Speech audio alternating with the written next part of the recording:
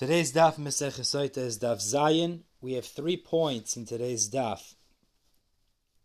We start at the Mishna on the top of Zayin Amud Aleph. So the Mishna here continues actually with the procedure following Kinoy and Stira once she's become a Sotah.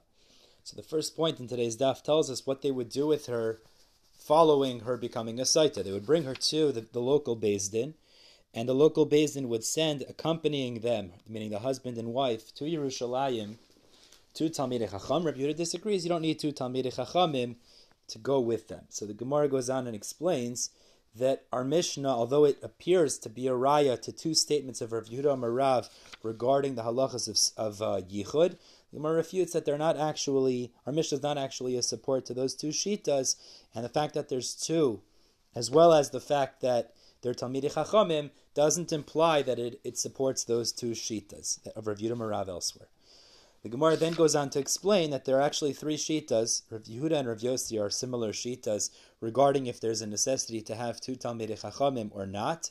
Rav Yehuda and Rav Yossi use Kal V'chomers to say you don't need them, but the Tanna Kama says you do.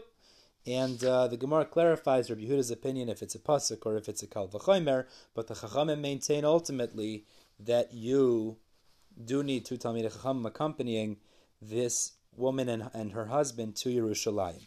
The second point of the day is what they would do in Yerushalayim. So they brought her up to Yerushalayim, and then there was a procedure of intimidating, encouraging, and essentially cajoling her into admitting her guilt in order not to erase the name of Hashem. So the Mishnah tells us if she would admit her guilt, she'd be divorced without a ksuva. If she wouldn't, so then they would start the process of Sotah, and they would start to shame her, tearing her clothing, undoing her hair. Rabbi Yehuda says they wouldn't do this if she was attractive because that would cause hirhor. We'll discuss that in the Gemara.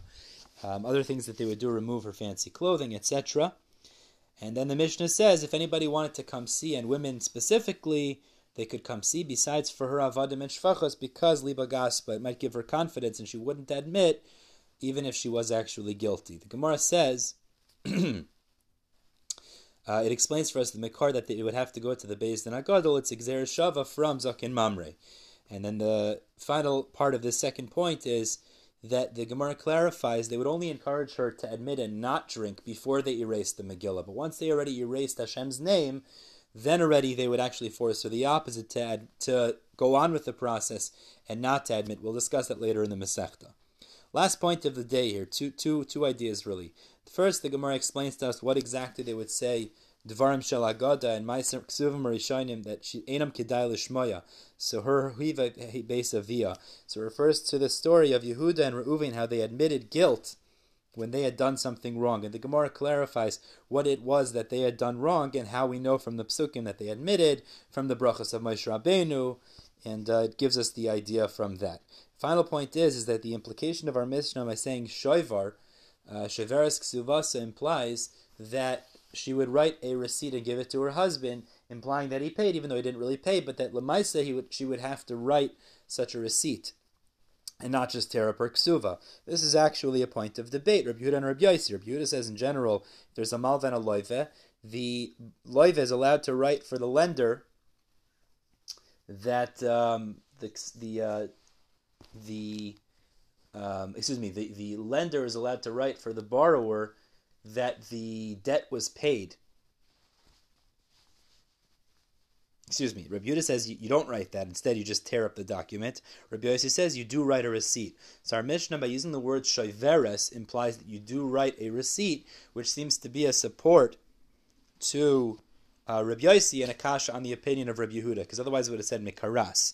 So the Gemara gives 2 pirchas to this. Abaye says, the way you explain the Mishnah is mikaras. That's really what it means to say, is really you don't write a receipt. It just means you tear up the receipt. That's what the ksuva. You tear up the ksuva, you don't actually have to write, she doesn't actually write a receipt for the husband to hold on to. However, Rava says that it could be, even like Rabbi Yehuda, you don't have to change the girsa to mikaras, but rather we're talking about a scenario, it's a place where they lived, that they didn't have a ksuva, and they relied on Tanai Beis Din, they relied on the conditions of Beis Din. So since they didn't have a ksuva, the only way to validate that he actually doesn't owe her a ksuva is by her writing up a receipt. But in a scenario where there is a ksuva, Rabbi Yehuda would maintain his opinion that you wouldn't just tear up, you would just tear up the ksuva and you wouldn't write a receipt for the husband to hold on to. We're stopping the bottom of Zion and Mud Beis, but Ezra Hashem, we'll pick up tomorrow with Daf Tes.